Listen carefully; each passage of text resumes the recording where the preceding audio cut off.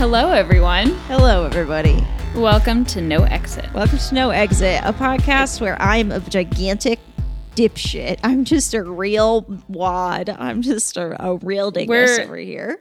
We're both dipshits. Being a dipshit is part of a requirement for being on the Stick Poke Prod network. Yes, that's true. We're a network of dinguses. It's a bunch of ostensibly smart people doing really stupid things. Yeah, I would like to say we're more like dinguses. We're doing like tomfoolery and buffoonery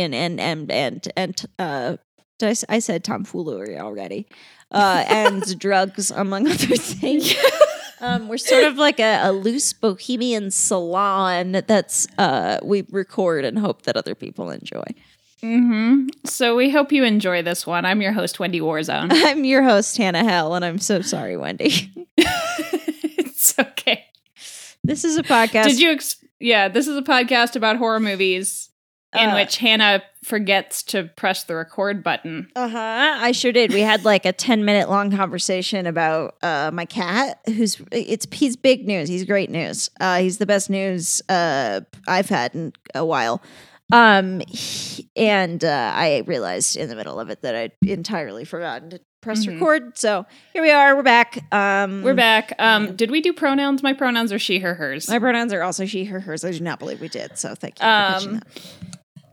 Yeah, so this is an episode about Buffy. This is a horror comedy podcast, and this is one of our Buffysodes, so we're going to talk about Buffy the Vampire Slayer. But before we do that, Hannah, yes, what is the spookiest thing that you've done this week? Because I know you have a spooky thing. I do. I adopted a black cat. His name is Crawfish. He has little thumbs because he's polydactyl, so he has extra thumbs. He's also FIV positive, so he had no adoption fees, which was really kick-ass. Oh, really? Oh my God. Can I tell you something? So, for listeners, we've never done a segment like this on the podcast, but occasionally my mother says absolutely bananas things. Yeah, she does. That's true. And the thing that she said when I told her about Crawfish was, did she get a discount on him? That's a really fucked up thing to say. The answer is yes, but that's a really fucked up thing to say. I know. I was like, what? I did. And he's perfect. And he's going to live a perfectly happy and healthy life because we're going to take amazing care of him. And most FIV cats live perfectly happy, healthy lives. So, yeah. Anyway, I love my son. He's perfect and beautiful and very, very smart and brave and beefy and just handsome and grand. And he's a black cat. His face is like jet black. His nose is black and his like gums are black. So he's just black as black can be. But he has a few little spots of white on his tummy. He's so cute. He's so cute. And he has the cutest little like squeaky meow. He's got this tiny little meow and he's so he's very talkative. He's so cute. I love him so much. My friend and I were talking about how one of her cats is a big honkin' boy with a little teeny meow, and then my other cat is other than Valentine is also a big honkin' boy with a little teeny meow. Yeah, I love that so much. Except Nelson is kind of like a beefy, like strong cat. Yeah. And Simon, my cat, is just like a pudding cup with claws. Yes. Crawfish is beefy. He's not really above average size. He's just like he's just beefy. He's just muscular. Yeah. If he eats a little more, he'll probably be like big. He's also young. He's also not quite 3 years old. Yeah, this is the same age as Simon. Simon just turned 3. Precious. I got Crawfish's medical record, so I was able to figure out his exact birthday, and it's June 21st. He's a Cancer. Aww. He's precious, and I love him. How nice. I love him so much. Shout out to Crawfish. That's it for me. I adopted a black cat. He's great, and I love him, and everybody should adopt a black cat. If you have the ability to support a cat and the desire to do so, and you're waiting on it because of whatever, just do it. Adopt a cat. It's a great time to do it right now because you can be home with them literally all the time. Yeah. And adopt a cat. Why not? Yeah, and Crawfish. Everything we read about him was like loves attention, constant attention, and he does. He just wants to be involved, and I love him so much. Aw, sweet boy! I can't wait to meet him. Yeah, someday when this is all over, you will get to meet your nephew Crawfish, and that will be a glorious day. I told him that I look forward to it. He's going to meet this like cavalcade of people who he's never like he had no awareness of their existence before that moment, but who are enthusiastically in love with him. And it's going to be very confusing for him, I think. That's how it be when you're a little cat. When you're just a little cat and your parents have camera phones. Yeah, and you've got little thumbs that make your hands kind of look like pincers, and that's why your name is Crawfish, which is a hilarious name for a cat. And that's why that's like 90% of the reason I first clicked on his picture, and then he turned out to be perfect. So here we are. Yeah, it was fate. It was destiny. It was kismet. It was I can't think of any other ways to say fate. I think, yeah. Yep. Those are the ones, I think. Okay. If you see a cat that you love the name so much, adopt that cat. That's telling you something about that cat. That's what I think. Adopt a cat. All right, Wendy, do you have any segment spooky thing? Do you have any intro segments? Did you do anything this week? I do have a spooky thing, which is that Hannah and I have a running joke about how Instagram doesn't know how to advertise to me. They cannot figure me out. Once there was an entire day where the only ads I saw on Instagram were all for eyelash related products like so mascara and magnetic eyelashes. Instagram can't figure me out. So, what? Magnetic eyelashes? Yeah, magnetic fake eyelashes. So instead of glue, you put they either have two pieces that snap together, or you put on a magnetic eyeliner that they stick to. Weird. I had no idea that existed. That's dope. Do they work? Do they stay? I have no idea. I don't know. Kara, if you're listening, I know you've tried them. Let me know. Yeah, let us shout out. Shout out to Kara of the podcast Dissecting Horror. She is my friend. That's wonderful. If anybody listening has used them, tell us how they went for you. Have you ever used magnetic eyelashes? Let us know. noexitpodcast@gmail.com. Or Instagram or Facebook @noexitpodcast. Yes. And so anyway, so normally Instagram has no idea what to do with me. And then suddenly the ads went from like way off base to like frighteningly accurate. I got an Instagram targeted ad for Crawfish is here. Sorry, carry on. Oh, for little bat plushies. Oh my God. That like cross their little wings in front of their chest and open their wings, and they come in several different colors. And the thing is, the reason it's the spookiest thing is because I really, really want one, and I would normally never want anyone to know that that's how much I want one. That's hilarious. That's very, very funny. Hi, Crawfish. Speaking of spooky cats, Crawfish the kitty has blessed us with his presence. Just so the listening audience knows, he's here. He's a podcat. He's a star. He's a ham. Yeah. So now, Hannah and Kai once more have a podcat in their home. We do. He's very precious. Wendy, that's how my Instagram ads have always been. Like my brand, I think, is just very solidified, so that Instagram knows exactly what to try to sell me. And it's a mixed bag for sure. It's a mixed bag of emotions, because on the one hand you're like, oh, that's spooky that I'm, that predictable or whatever. And on the other hand, it's like, yeah, but I really want that thing. So win-win. Targeted advertising just streamlines the process. I don't have to see I don't have to see ads for shit that I would never buy. Maybe. Yeah. I get a lot of ads for products that most women aged 18 to 35 probably need that I will never need. So, Instagram's really confused by my lack of interest in those ads. Yeah, totally. So anyway, did you have any other intro segments, or should we talk about Buffy? Let's talk about Buffy.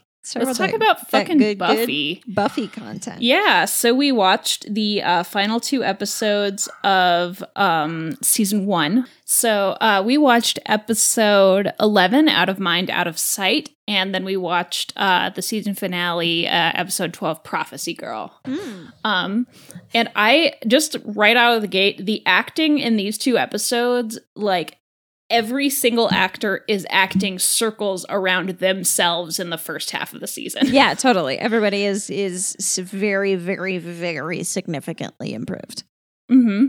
And something that I've recently learned, so this first season is only 12 episodes, and then the rest of the seasons are longer, more like a 6-month series run. This was a mid-series replacement or mid-season replacement for a show that wasn't doing well at the time. Interesting. So it accidentally got greenlit and then it got super, super popular. Basically. Mm-hmm. I don't know if it accidentally got greenlit or if they just had it waiting in the wings and then they had another show that wasn't performing well, so they canceled it. Yeah, they just slotted it in. Mm-hmm. Yeah. Cool. That's great. So, yeah, I don't know what show it replaced, but so that's why the first season is shorter. And maybe it was kind of around, because episode 8 was really where we noticed the quality improving significantly. Totally. So I don't know if maybe that's when more people had been starting to watch and they were taking it more seriously, or if it was really just like the production kind of like hit its stride then. Yeah, that's probably a little bit of both, I imagine. That's my guess. Mm-hmm. So Hannah, what are your initial thoughts on these 2 episodes? I'm definitely finally invested in the goings on. Like I'm invested in seeing how it moves forward. Buffy's one of those things that I can't remember if we talked about this on the show, that like it's so popular that I'm still willing to give it a chance. And so many people that I really love and respect love and this show so much that I'm like that it's got to get better at some point, and it's getting better. So I'm at least willing to be invested, like frivolously invested in it at this point in time. I'm at least willing to be like, oh yeah, I wouldn't mind watching that. So yeah, you're like interested in seeing what happens at this point. Yeah. I'm not gonna watch it on my own, but my overall interest needle has skewed upward for sure. My overall interest level has increased for sure. Cool. Yeah. Partially due to that acting, partially due to Clea Duvall was in one of the episodes and she's really, really hot. Partially because the writing's a lot better. Partially because I'm less depressed. Like there's lots of factors going on. Just to be perfectly frank, it's a much better show than it was the first 7 episodes. Oh, completely. Yeah, completely. I agree. My next thought was that the level of 90s-ness in the outfits in these episodes was also pretty off the chain. It was a high caliber of 90s. There was a lot of like this was only 2 episodes that we watched, and probably the highest numbers of one of us saying, "What is that person wearing?" Yeah. Oh yeah. Completely. Yeah. Almost all the outfits in this couple of episodes were buck wild, as opposed to like normally there's like, a few buck wild outfits, but this time it was like they really pulled out all the stops on buck wild outfits. Yeah. Buffy's prom dress is very, very 90s and also it's kind of looks like a wedding dress. It does. It's hideous. It looks like I don't think it's hideous. I just think it's like that looks like what every prom dress looked like. Yeah, totally. It does. It does look more like a wedding dress than a parade. It looks to me more like an ugly wedding dress than an ugly prom dress. It's not like to my taste. But Buffy seems to like it, and that's what matters. And good for her, I guess. Good for her. Solidly good for her. Not yucking any yums. It's not to my taste, but good for Buffy. More power to her. Speaking of which, she's getting a lot more agency, which I also really like. She's getting a lot more agency, and Sarah Michelle Gellar is just getting more to do in terms of acting. Which I think is really great. She's having a lot more like emotional moments totally. to play. There's a lot of Emmy juice coming out of her eyes. Yeah, I've never heard that expression before, but I knew exactly what you meant as soon as you said it. She was crying. Yes, I understand. I know, I'm explaining the joke to the audience. I know you got the joke. You already laughed at the joke, but I'm explaining it to anybody at home who might not have laughed at the joke because they didn't get it. Okay, so we first we watched episode 11, obviously, because we watched the fucking episodes in order. Duh. So it's called Out of Mind, Out of Sight, and it's essentially about a bunch of students like who are friends with popular girl Cordelia Chase start getting real beat up by some unseen force. Yes, and hear like like a phantasm, girlish or feminine sounding voice like giggling or talking to them. So they all suspect it to be the squad, the crew suspects it to be some sort of phantasm. Meanwhile, Buffy is feeling somewhat distanced from Willow and Xander because Willow and Xander have known each other for so long and have all these like in-jokes and memories, and Buffy's like the newer friend. Meanwhile, also they're being terrorized by what they believe to be a phantasm. However, Buffy finds out it's not a phantasm. It's not a phantasm. It is a missing student whose name is Marcy something, who is played by Clea Duvall.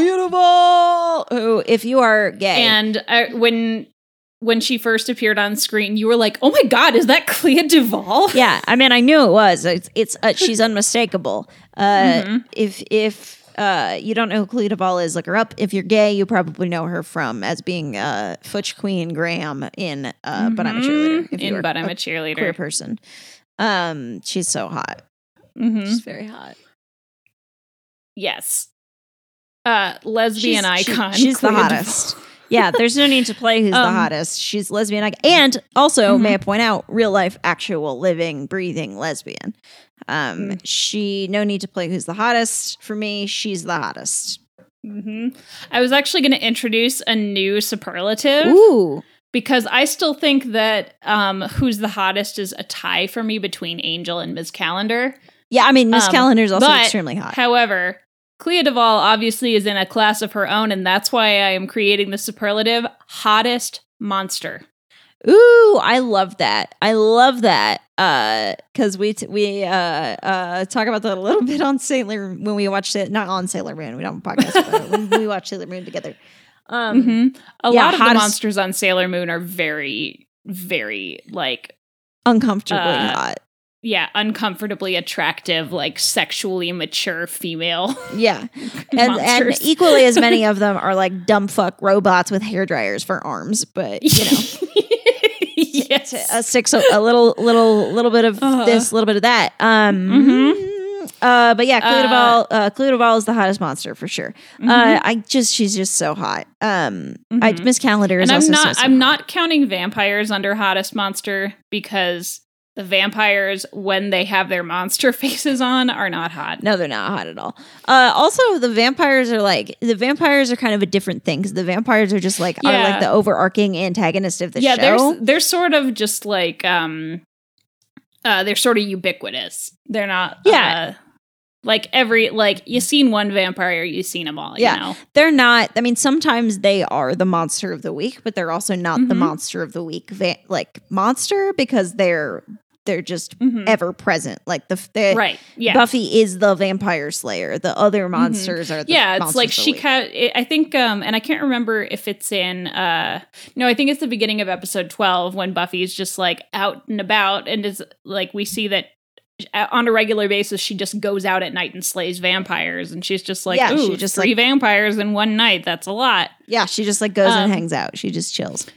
But anyway, so this invisible person is played by Clea Duvall, and she's a missing student named Marcy, who is kind of like an overlooked kid. Like she's the kid that nobody notices and no one remembers. Yeah, there's actually this kind of like call out moment with Willow and Xander because Buffy finds Marcy's hideout because for inexplicable reasons she has chosen to camp out above the band room of her high school. Yeah, I was turned invisible by public opinion, I would. That's not what I would do. And haunt them like a vengeful ghost. She's also literally lizardly. She's lizardly. She's literally. She's a little lizardly. She hides in dark places. She's literally invisible. She could go anywhere she wanted. And she could go anywhere she wanted. She's completely fucking invisible. Yeah, she could just go. And she has become invisible because nobody noticed her. Yeah, so she could just go do whatever, but instead she chooses to, because she is a sad teenager, she chooses to hide in the ceiling of her high school. So Buffy finds her little hideout and finds her yearbook. Like a portal. I'm sorry, did I cut you off? Did you have more to? No, that's what I was going to say. Okay.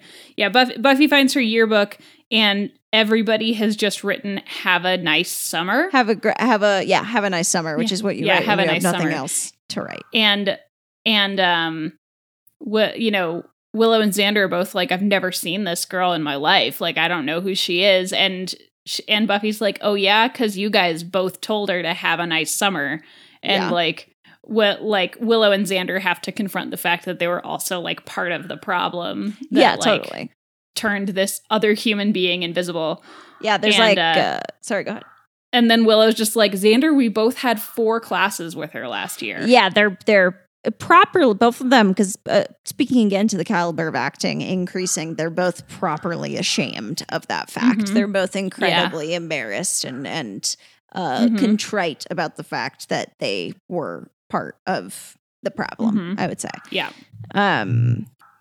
So that for some reason, Clea Duvall has decided that she's going to mutilate Cordelia Chase.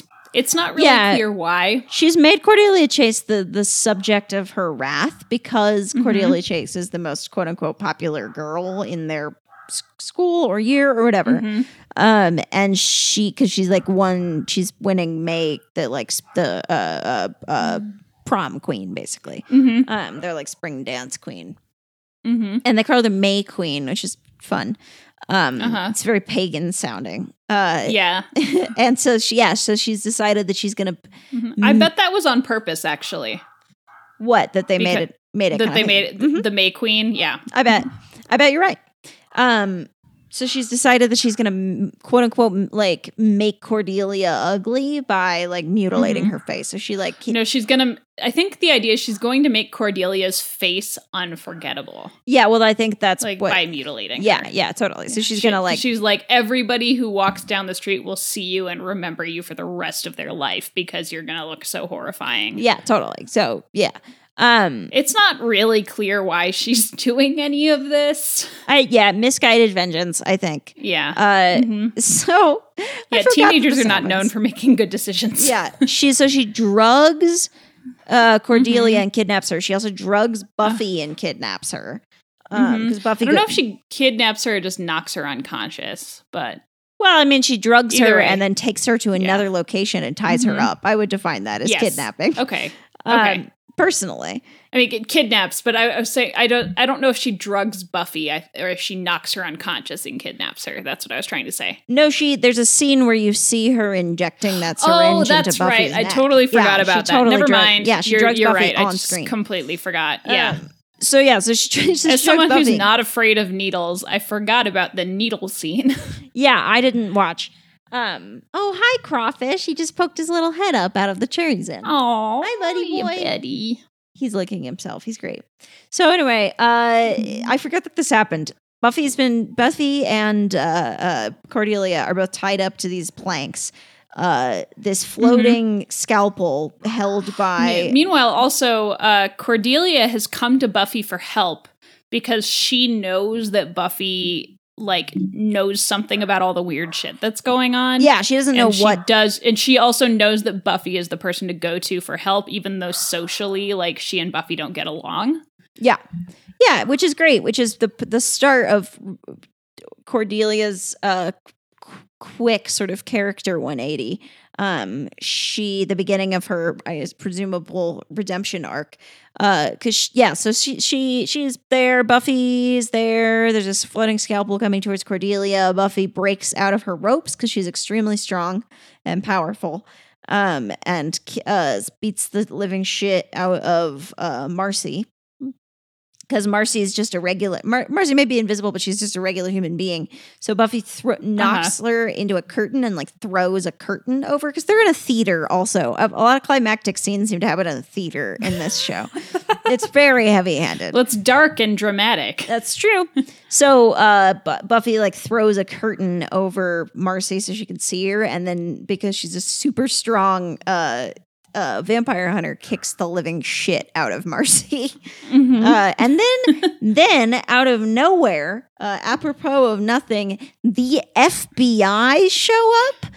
And we'd seen these two guys in suits once earlier in the episode. We saw two guys in suits kind of just like surveilling the school. Yeah. Never before this episode have we had any interaction with the FBI. But suddenly the FBI comes crashing in at the 11th hour to take Marcy away. And then the last scene, and the FBI like just tells everybody is like never talk about this again, basically. And Cordelia is there. The main squad is there. Plus and Cordelia. Buffy's like, this has happened before, hasn't it? Yeah. Like, how many other invisible kids do you have? So the last scene is Marcy at a facility for invisible kids, sitting down in a classroom. And I had the question, if they're all invisible, how does Marcy know which chair is empty to go take? Maybe somebody told her ahead of time, but also maybe the invisible kids can see each other. Who knows?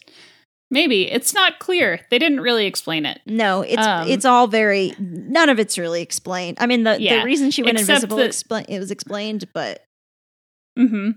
And then it seems that the FBI is training invisible teenagers to become spies and assassins. And Marcy like opens up a fucking book and it says like assassinating the president or whatever, and she's like infiltration and assassination. Yeah, or something and she's like that. Cool. And then the episode's over. It's a very weird, very, very weird ending to the episode. Yeah. Who knows? I presently assume that this will never be brought up again, and that it was a one-off story.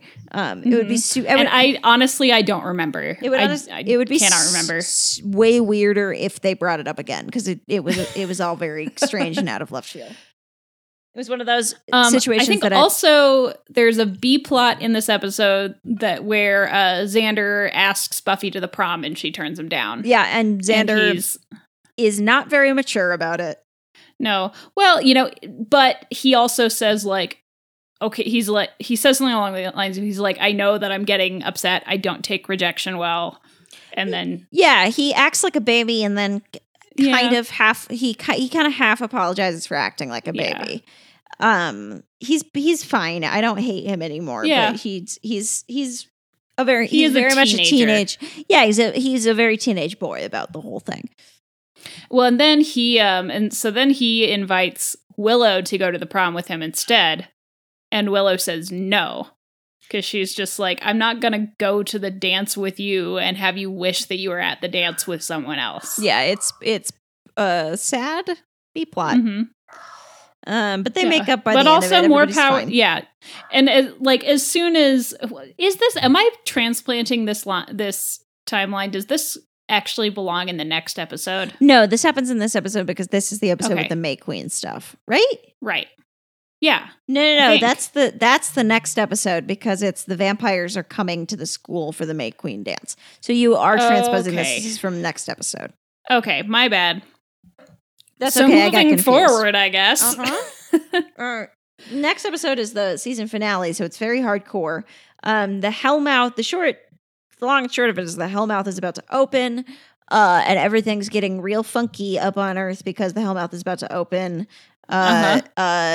Angel comes to Giles and he's like, I can get you the like ultimate book of prophecy because the vampires have it and I'm a vampire. Yeah. I think that happened in the last episode. He gave him the book and then Giles is reading the book at the beginning of this episode. Yeah. So he reads the prophecy that the master has, which is like basically Buffy's going to die trying to stop the master. It's prophesied or whatever, so that another hunter will be like reborn. And Giles is very upset by this information, but instead of being an adult about it and telling Buffy, he does a Dumbledore where he does not tell Buffy this information and instead acts super distant and weird and won't tell Buffy anything at all. Mm-hmm. Like, he's going to try and fix it behind the scenes somehow so that he'll never have to tell her. Right. That's his plan. Yeah, it's a bad plan because Buffy is understandably upset and she... long story short, Buffy ends up hearing Giles and Angel talking. She hears about the prophecy. She's understandably upset and she quits vampire hunting. This does not last very long, the fact that she's quit vampire hunting. And it's really, it's a really emotional scene for Sarah Michelle Gellar, too, because she's just, like, she is obviously, like, so upset and hurt that Giles didn't tell her. Yeah. And she's like, so she's saying, like, you know, she's like, does it say how he kills me? Do you think it'll hurt? She's great in this scene. She's very, very intense in this scene. She really sells it. She really sells the fear and the just all the like being a kid who does not want to die. Yeah, being a kid charged with the responsibility of saving the world. She goes home and she tries to convince her mom to take like a couple day vacation with her so she can like leave while the world ends, I guess. But her mom like won't listen, and her mom has bought her like dream prom dress, so Buffy feels bad and she's obligated to stay. Right? Yes. Yeah. Well, I mean, not. Her mom says like that she's like, I can't go away for the weekend. So her mom like works for an art gallery. And she's like, I can't leave for the weekend. The gallery's open on the weekends. Yeah, she is. Yeah, she can't go because of work and whatever. Yeah. Who goes? So Buffy gets kidnapped by. Oh no, Buffy just decides to walk to her fate. So she wearing the prom dress because she has to go kick a bunch of ass and save some people from some vampires. Also, Cordelia pulls up in her car and she saves some people like Miss Calendar and Willow and such. Yeah, Cordelia drives her car through the school. Like there's vampires converging everywhere, like zombies. Yeah. And Cordelia is just not fucking around. Yeah, so also Cordelia... at the very beginning of this episode... Cordelia and Willow are looking for Cordelia's boyfriend Kevin, who is supposed to come deliver a bunch of audio equipment. They go to the AV club room, and the entire AV club has been murdered brutally slaughtered by vampires. Yeah. Oh, and Willow sees this and she's super traumatized. And so Buffy seeing how traumatized Willow is what makes Buffy decide to go walk to her fate and try and stop the vampires. Yeah. Also, Cordelia, the squad has a new member. Cordelia knows that vampires and magic and everything is real now, and she's on the side of good, it seems. Buffy gets her ass handed to her by the master, who does bite her in the neck. He does leave her face down in a puddle.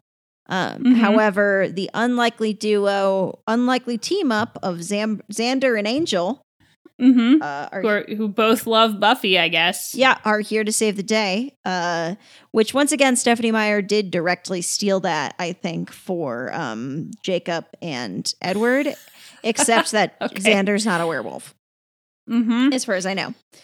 So they resuscitate Buffy. So they find Buffy. Angel's like, she's dead. And Xander's like, well, let's give her CPR. And Angel's like, well, you'll have to do it because I don't have any breath. Yeah, and so Xander does some extremely bad TV CPR, which always stresses me out. Just so, here's a PSA for anybody listening. If you think you know how to do CPR because you've seen it on TV, you don't. It's always wrong. No. Take a CPR class, or find somebody else who can do it. You have to push much harder. You can take CPR classes online. That would be a great way to spend your time during quarantine. Learn CPR. Why not? You never know. Yeah, I personally. You never know when you might have to resuscitate your vampire slayer friend who's been bitten by here's the thing. The master bites Buffy and sucks her blood for like 2 seconds, and apparently that's enough to like leave her unconscious. Yeah. So maybe the master has like some super sucking vampire powers. I bet or something. He does. Yeah. I don't know. I bet his or maybe it's like a venom situation, and maybe his venom is so potent. Maybe that, like he also bites her like not so much on the neck where her like jugular would be, but like on the muscle. Yeah, like on the shoulder, top of her trapezius muscle. Yeah. So he bites her in the trap. But hey, I don't know. Vampires are demons in this mythology, so who the fuck knows? Who's to say? Maybe they need the muscle. Anyway. Who knows? Maybe they need the protein. So anyway, they resuscitate Buffy somehow. Xander resuscitates Buffy. And I will say, like, even though Xander's like hurt that Buffy doesn't want to go to the prom with him, like he cares more about like saving his friend's life. Yeah, totally. Yeah, he's a reasonable gentleman. He is super moody about it and does like is mean to Angel about it, but whatever. So Buffy wakes up from being dead, seems to have leveled up, and then hands the master's ass back to him. And she's now that she's been resuscitated, like basically like, so she died, but she's brought back to life, you know, because Angel and Xander get to her and resuscitate her and revive her before like brain death happens, I guess. So now that the prophecy has been fulfilled, she already died. So now she's like empowered to fight the master. Like basically that's how I interpret that.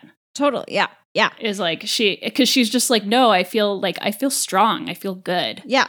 So she kicks the shit out of the master, puts him onto a stake of wood, and he explodes dramatically, except instead of dissipating into dust like the rest of the vampires, he leaves a skeleton behind. He's got a little vampire skeleton that is left on the wood, which I think is very funny. Yeah. So she's very resourceful in this scene. She's like fighting the master, and they're having all these, there's a lot of like really fun back and forth dialogue. And one of my favorite lines is she's staring at the master, and he's just said something really dramatic, and she's kind of looking at him, and she just says, "You have fruit punch mouth." Yeah, it's and really then she funny. like hits him really hard, and then she like flips. So she looks down. They're in like the glass. They're on the glass roof above the library. She looks down and she sees that the Hellmouth, which has appeared through the library and destroyed a bunch of shit, which also the Hellmouth big prominent. The Hellmouth is like a thresher maw. The Hellmouth is like a Jim. Yeah. If Jim Henson built a thresher maw, that's what the Hellmouth is. Yes, it's a weird puppet. It's very strange. It's like personified. It's got tentacles. So this tentacle creature thing like has like appeared up through the library. So basically the master has been underneath the library where they hang out this entire time. Yeah. Because it turns out that's where the Hellmouth is, and that's where he's been trapped. So he also so the master opened a portal to the roof, and that's why they're above it now. Oh. He opened a portal in space-time. This happened, and he like misty stepped up to like I believe you. I do not remember that at all, but that's okay. He misty steps away because I remember making a misty step joke. So anyway, that's how they got from underneath the library to up above the library. Yeah, so they're up on the roof, and Buffy looks through the glass window, and she sees there's this big jagged piece of like composite wood, basically, like this big piece of sharp bookshelf. And she thinks, aha, a stake, and she throws the master down through the roof, and he's impaled on the stake, and he gets, instead of going poof, he like very slowly and dramatically like disintegrates and leaves his skeleton behind. Yeah, he melts into a skeleton. It's very cool. And then the Thresher Maw thing like comes back in. The Jim Henson Thresher Maw goes away. It goes creature back to hell. Like goes back into hell. And that's kind of the sound it makes, or at least in my imagination, that's the sound it makes. It does kind of squelch back away. All is well, and Miss Calendar and Cordelia and Buffy and everybody is okay, and everybody's like safe, and they're all just like, what do you want to do now? And they're just like, well, I hear there's a dance happening at the Bronze. Yeah, so they all fucking go to prom, which is just wild. Like, but it's also just kind of like, what else are you gonna do? You might as well go to prom. Yeah, it's just like, we just like faced the end of the fucking world. Like, fuck it, let's go to the prom. Yeah, no, I'd go to the prom. Let's just fucking go to the prom. Let's fucking go to the fucking prom. Yeah, I'd go to the prom. Sure, I'd go to the prom. Yeah, just like, fuck it, whatever. I support them going to the prom. Yeah, they go to the prom. Does Buffy dance with Angel, or did I make that up? No, we don't actually see them there. Oh, they just go to the prom. Yeah, so they just go to the prom. That's that. With the teachers and everybody. That's right, because the last shot is Buffy like lingers and stares at the skeleton, and then it zooms out, and then it goes to black. And she's just like, he's not going anywhere. Yeah. And then it cuts to credits. I'm excited to see, because I read the little blurb at the start of episode 1 of season 2, and it said like Buffy comes back from summer break with a new attitude. I'm excited to see that. I'm excited to see what the new big baddie is, since she killed that one. I'm excited. I'm excited to continue this Buffy journey and see what all the hubbub is about. Nice. Yeah, I'm excited too. I'm excited to get deeper into the series, and I'm glad that some of the jokes now are as funny as I remember them being. Yeah, totally. And I'm glad that the jokes are legitimately funny now. Like, yes, I'm glad that I'm laughing for reasons. Yeah, and like line delivery is and laughing for reasons other than like the intense awkwardness of Angel. Yeah, laughing for reasons other than wow, this show is trash. I'm laughing because this show is funny, which is good. I enjoy that. I appreciate it. Yeah. I appreciate it for being funny. Oh yeah, we forgot to mention, like at the very beginning of this episode opens with a really massive earthquake. Oh yeah, and the master has this line where he's just like, yes, and he's like shaking his hands like a weirdo. I'm like, who does that? Why are you shaking your hands like this? Because he's a cartoon villain. He's like, yes. And then like the earthquake stops and he turns to the anointed one, who's this little kid, and he's like, what do you think? 5.1? It's very funny. It's very camp humor. Yeah. The master is absolutely camp humor. Yeah, completely. So yeah, I think that covers those 2 episodes. So let's do superlatives. Yes, we already did hottest. I don't in the second episode. I don't know if I had a hottest. I think my hottest overall is just going to be Cleo Ball. Yeah, I'm gonna say just like for across the board for the series, it's a tie for me between Miss Calendar and Angel. Although I do remember finding Cordelia shockingly hot in episode 12. Yeah, in these episodes, she's very. She actually, like, you can tell that she's an adult in her late 20s and not a teenager. Because we can look things up. She's like, 27 or 28 when this and you can look at her face and be like, that's a grown adult woman, and she's very hot. So she's really pretty. Charisma Carpenter's really pretty. Yeah. Especially now that she's being, like, kind of less of a... like shallow bitch all the time. Now that she's being nice. Now that she's on she's like getting that she's getting just more personality development. We're seeing like more sides and more humanity of Cordelia, where previously she was just like a caricature of a vapid popular girl. Yeah, now it's like she's now a vapid popular girl who like is kind of doing it on purpose because she's afraid of being lonely. Yeah, she's a not actually vapid popular girl.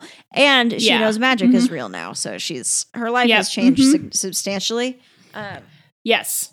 So yeah, because it seems like everybody on the Hellmouth just lives in a state of just massive denial. Yeah, absolutely. Like about all the weird goings on. And Cordelia is waking up inside, so she's she's being brought to life, just like Amy Lee. Yes, just like Amy Lee.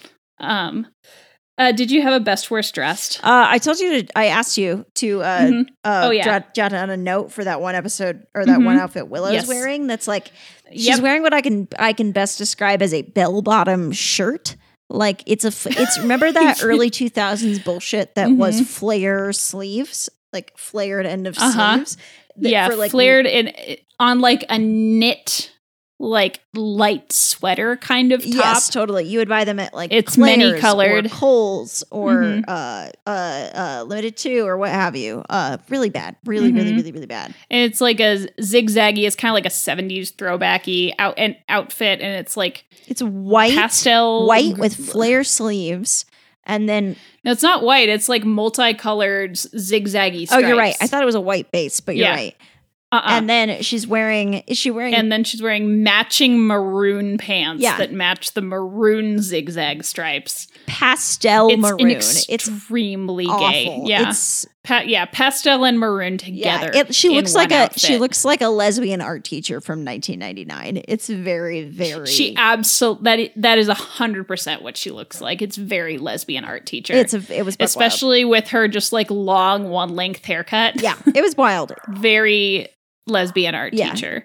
My best worst dressed is Buffy's Chico's mom coat. Yeah, that was pretty wild. In that one scene. Yeah, she's wearing like a when she's trying to catch the invisible girl like at school at night, and she comes in with this like shiny pleather head to toe pleather, toe to tip pleather. Duster. Yeah, it's a pleather duster is a great way to describe it. It's like a knee and duster. It's like a thigh length like mom coat. Yeah, it's pretty bad. It looks like something that like a 43-year-old career-oriented mom would wear. Yeah, absolutely. It's something that my mom probably would have worn at that time. From Chico's. My mom loves Chico's. Yeah, that was really bad also. Really, really bad. Best monster. I mean, the monsters were all kind of lame, but I guess the masters sort of by default. Clea Duvall wasn't a good monster; she was just a hot monster. I don't think the master's all that exciting of a villain, but his fight and death was kind of cool, so I'll give him that. I think I wrote down the master, but I think in hindsight, I think the Hellmouth itself is probably the best monster. Oh yeah, that's it. Because at least it was like an honest to God, like designed monster. The Hellmouth is a solid spook. choice. Oh geez, I guess when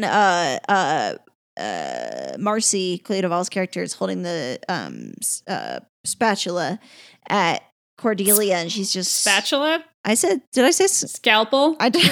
You just said spatula. You know, it's been a day. Oh no!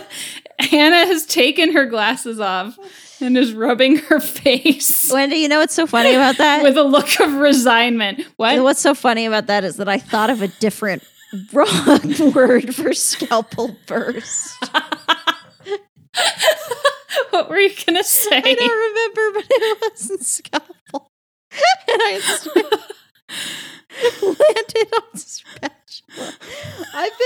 I'm switching meds.